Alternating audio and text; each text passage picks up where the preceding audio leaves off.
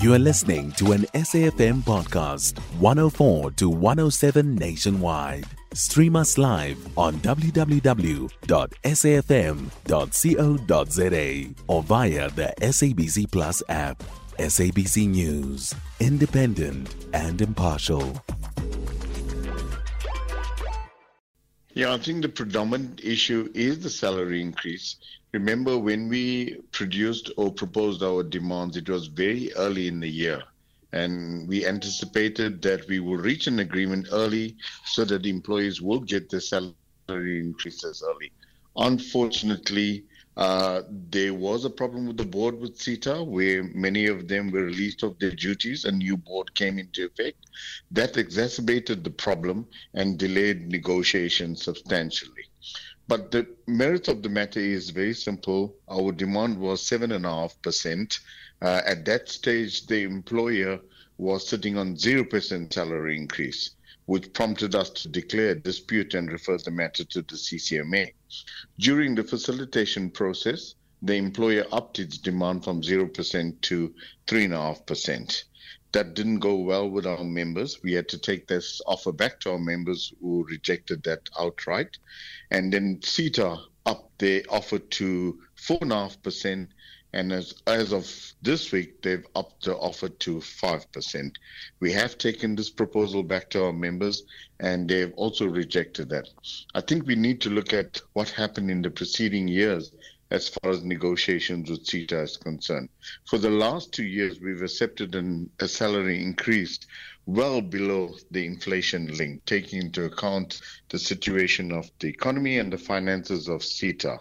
And looking at that, against that backdrop, we felt that negotiations this year will progress on a very good note, taking into account the concession we made last year, that the employer will come to the party and say, listen, yes, we will be able to up our offer this year and perhaps give employees not just an inflation-linked salary increase, but a real wage increase. You will remember that inflation is hovering around 7.4, 7.3 at this stage. So what we're asking for is not a real wage increase, just an inflation-linked increase to perhaps maybe take care of the deficit for the last 2 years that we've been receiving.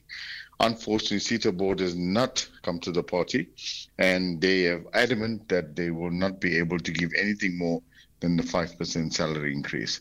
This left us with no alternative but to declare a dispute. Last week we started with picketing process during our lunch break, and we've now headed into a full-blown strike action which commenced this week, where all offices where PSA employees are engaged have shut down. We have a substantial number of employees that are working remotely. They've decided not to work. We have majority of our members in the Gauteng region where physically they tend to work. They have decided not to go to work this week itself. We will continue with our strike action and assess it on Friday to see exactly how far we will proceed in this manner. Well, that answers one of my questions. The other one, Claude, the fact that you invoked what has happened in previous negotiations, does that mean that you are unlikely to move from this demand that you've put on the table? I think it's come to light now that this morning that we've received communication from the employer that they intend implementing the offer unilaterally, the 5% that's on the table. So that has obviously fueled the tensions on the ground as far as our members are concerned. You know, when we negotiate in good faith, there are times where we will not reach a conclusion. But if we haven't exhausted all avenues and the employer then decides to implement unilaterally, then you ask yourself, where are we taking negotiations? And this has infuriated members to say, listen, but can't you actually come to the party and try and see if you can make amends? I don't think the employer has done sufficiently in this regard and have decided that they want to implement unilaterally. So, as I said, this has angered the members, and this morning our structures have decided that they will press on with the industrial action. You must remember, members are also making a sacrifice on their hand because the no work, no pay principle will come into effect.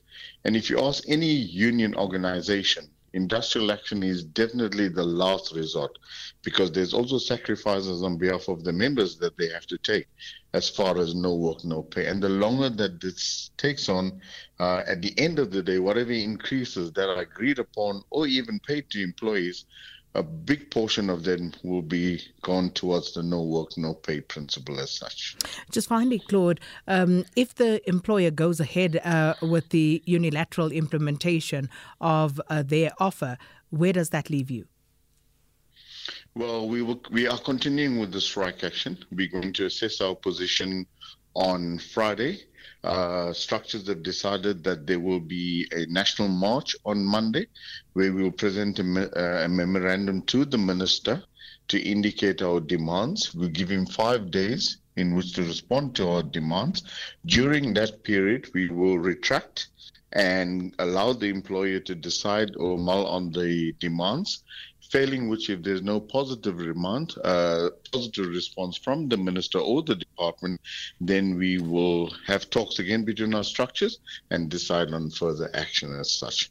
At the moment, I can tell you it's having a ripple effect as far as the departments you've mentioned. Department of Home Affairs had a major problem in that they could not process applications yesterday.